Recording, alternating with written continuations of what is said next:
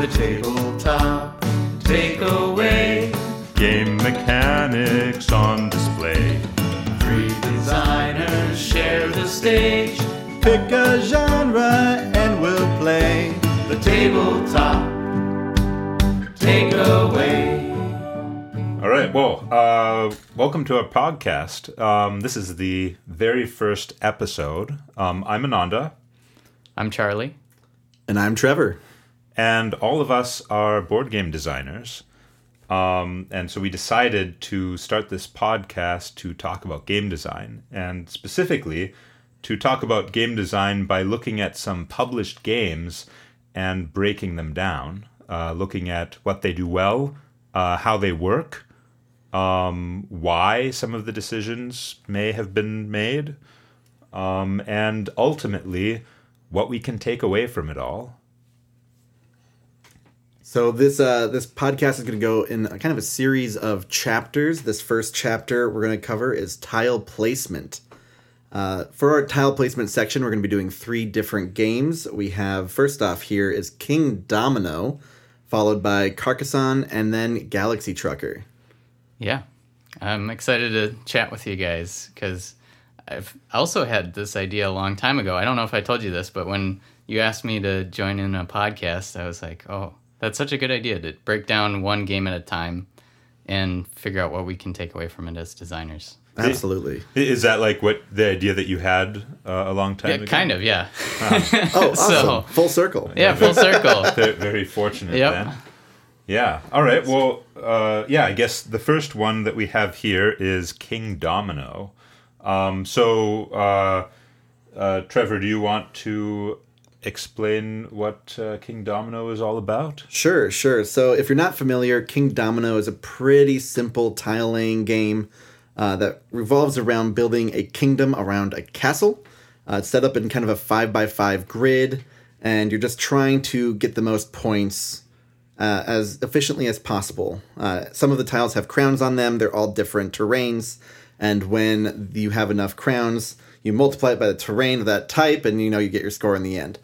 Pretty straightforward. Has some interesting kind of choice mechanics around when you get to play by tile selection. And yeah, that's kind of a really brief rundown of how Kingdomino goes. Yeah, the core of it seems to be based on this drafting mechanic. These tiles have numbers, which seem to be to correspond to the strength of the tile, or how many points it's going to be worth, how useful it's going to be. And then so you draft them in turn order, but then based on the number of the tile you took, the higher the tile is, the later you're going to draft for the next round. So it's sort of balancing what you need for your kingdom now against how much you want an early position in the turn order to draft the next tile. Yeah, and I love how there's a lot of different strategy you can do, even with this just simple layout. And like, I found myself making this gigantic desert, but I didn't have any crowns for my desert. So it was set up to be 0 points for me unless I could find at least 1 crown.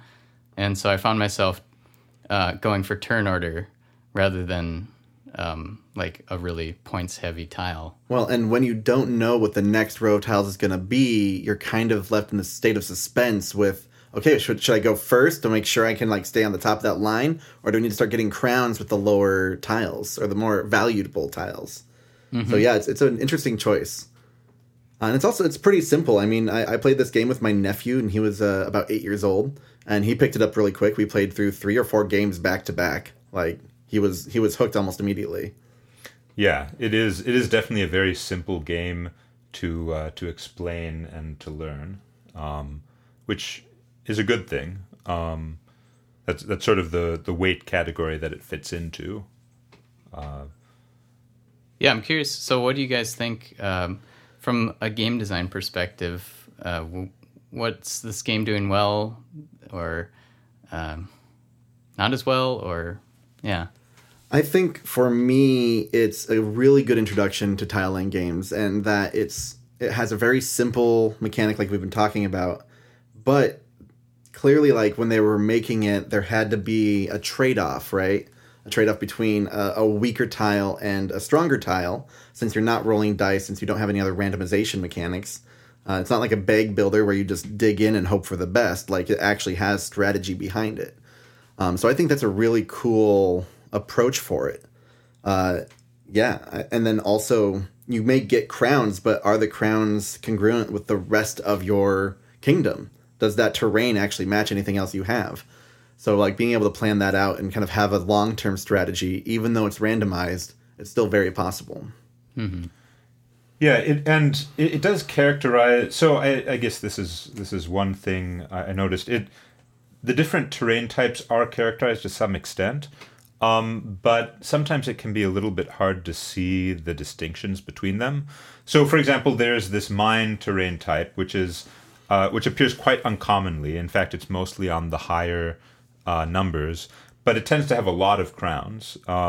So generally you have a small area with mines and then with a lot of crowns in that area, contrasted with something like the plains of wheat, where there are fewer crowns. Oh, that's wheat. But I thought it was desert. Yeah. Yes, I actually did too for a second. It does look like desert, but there are windmills. Yep. That makes more sense. Yeah. But like crowns don't appear very much in the wheat fields, but there's a lot of wheat fields. Mm-hmm. Yes. So you can make it very big. And of course, with any multiplication-based scoring system, the natural heuristic is try to balance the two things that are being multiplied. Because like the closer you get to an equal number, the more efficiently that's going to be converted into points. 1 times 6 is a lot less than 3 times 4, right? Mm-hmm. Right. Yeah, I was thinking about that too with the terrain types. And one principle I think that's good when you're designing a game is avoid flatness whenever you can. So each terrain has this different valuation of how it's going to work. And it also helps with making things have a different risk-reward payout. Yeah. So, like, if you go for the caves, you get some instant points, but it's risky because you might not even be able to draft another cave for the mines points. Yeah. And there's only 6 caves in the entire game. Yeah. Where there's 21 blank wheat fields without crowns. So just for juxtaposition there, like that's insane. That's a big difference. Yeah. But I do feel that on your first time through the game, unless you're looking at the distribution, it's not going to be clear to you what the difference between the terrains are. Absolutely. Mm-hmm. The caves are kind of the exception because it's kind of obvious, like that, okay, caves, they don't appear very much, but they're high points because you see, oh, wow, 3 crowns. That's a very large number. Well, and you think mines, you think wealth because, gold or whatever it is. Like, oh, yeah, those have got to be the good ones. Right. And then there are differences between the other terrain types, but those don't really come through. Right. Like, if you're a new player, they're all going to look the same. Right. Unless, again, you're looking at the back of the rule book where there's a breakdown of the distribution. So this is making me think of a general design challenge with card games, because the first time you play a card game, you might not know any of the cards in the deck.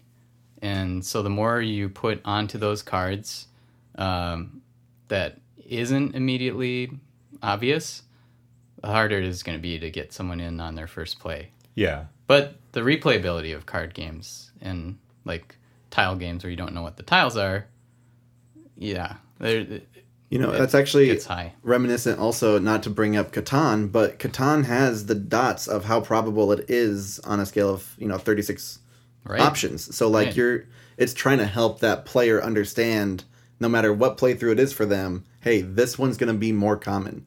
Yeah. You may not be very good at understanding probabilities of 2d6, and that snake eyes is very rare. But it's going to try and help you with that. And so any way that a game can do that for you, I think is really nice. And so having that on the back of the booklet is really cool, but it's not actually integrated into the game necessarily. That's more like you have to assume or guess, and that's a little bit tougher. Yeah. And now games like Wingspan, I have the probability on the bottom of the card. Like wow. how many of this card are there? So when you're trying for one of these random strategies, you can actually see like, okay, well, this is only in 1/5 of the deck, so Right. Yeah, that's really good. I mean, like, one thing, this is Catan again. Sure. But the deck of development cards, I mean, if you look at the distribution, I think it's like 52 or 62% knights. Oh, interesting. And then like a really, really small, there are only 2 of each of the special actions. And there's like, I think, a 20% chance of getting a victory point card. And if you don't know any of that, Right. And you're just buying cards, you may have a very skewed idea of what you can get, because people remember like playing the Monopoly card, but you have actually a very low chance of drawing that card. Well, that's why I never did development cards, because I always got knights, and I really didn't want to fight for the largest army. So just like, well, that's really expensive. I don't really care about that. Yeah. Yeah, I think if the distribution of cards or tiles or something matters, I think it's important to give players some idea of what they can expect. And it doesn't always matter. I think it matters mostly when, I suppose when you're making decisions that are going to depend on drawing more cards or tiles of a certain type. Mm-hmm. Well, and go ahead. Oh, yeah. Well, just sort of tangentially to that idea, it was funny because I have realized I've been playing Kingdomino with a house rule, unintentional. But because I was like, okay, when you're drafting to figure out what turn order you want, you should be able to see what the next row is, right? So you know if you want to it makes try a for lot the of next. sense, yeah. But the actual rules are, it's hidden what's going to be next. And it was okay this way, I think, too. So you, having played both ways, did you notice any? Did it feel different? It felt this play felt much more like I had to go for that turn order top, because I need to guarantee that. I really that wanted crown. to. Yeah, I needed to get a crown on my wheats, and so I think if I had seen the other row, I would have laid back a little bit more on some of those.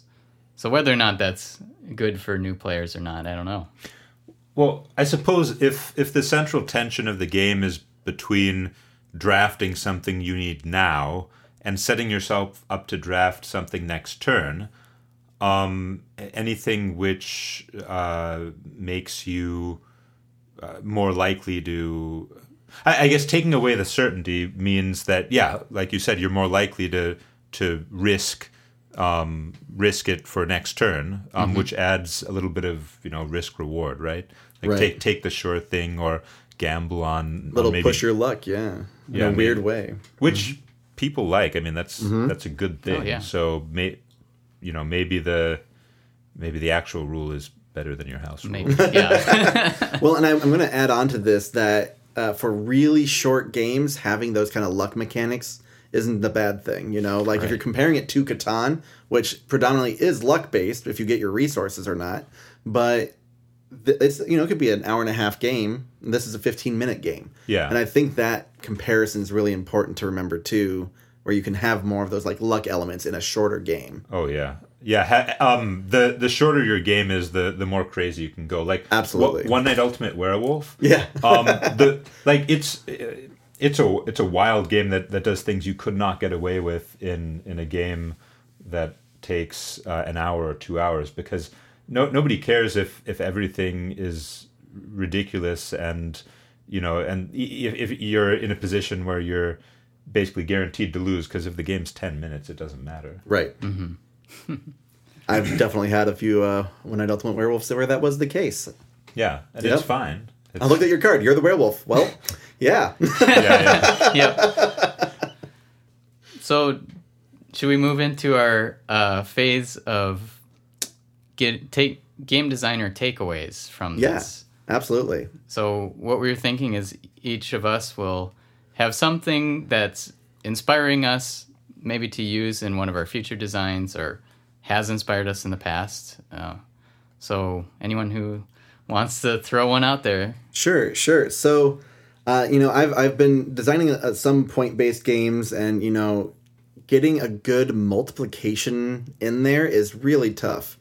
And like this handles that concept really well because you don't have to know multiplication to even do it. You can understand visibly how your points add up. And it's very simple, but I've seen several games where they try to use multiplication in the mechanics and it just gets so clunky. And so just reminding ourselves to like be very intentional and careful about multiplication in games. Yeah. That's a big takeaway for me. Yeah.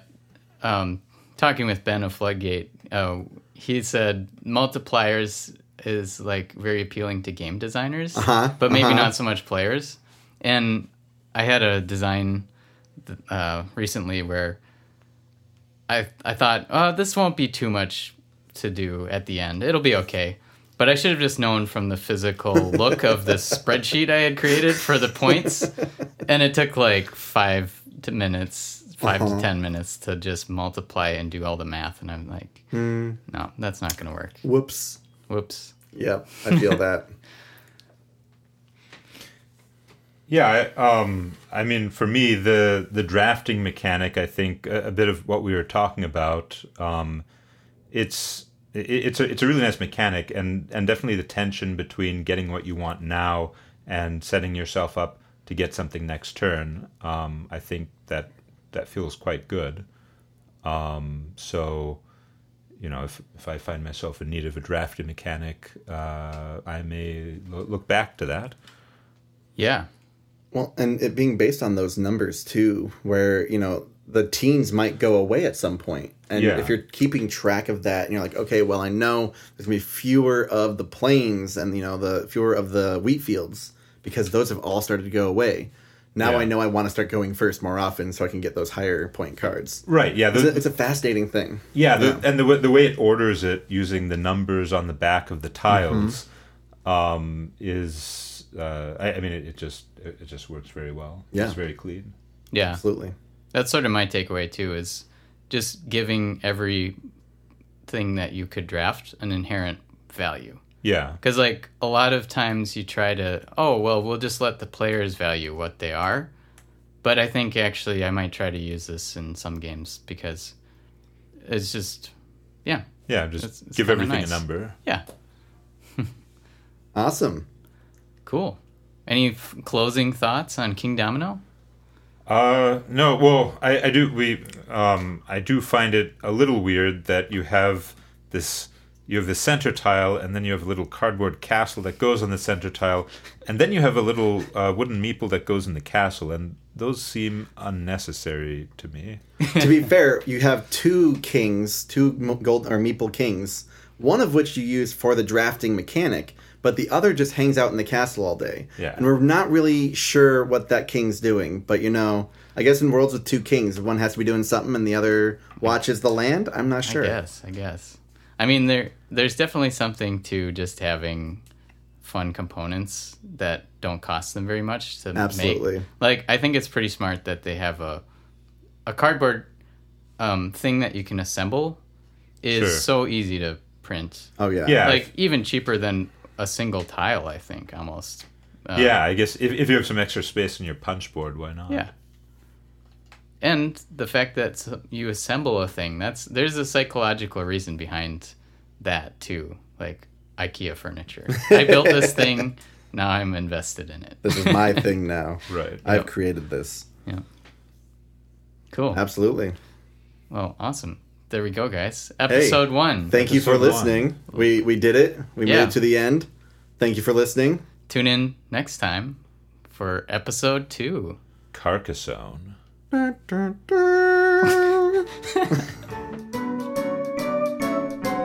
Hey, thanks for listening to The Tabletop Takeaway. This podcast is made possible by listeners like you. So please tell your friends and visit our website at thetabletoptakeaway.com, where you can suggest games and mechanics for us to cover next on the show.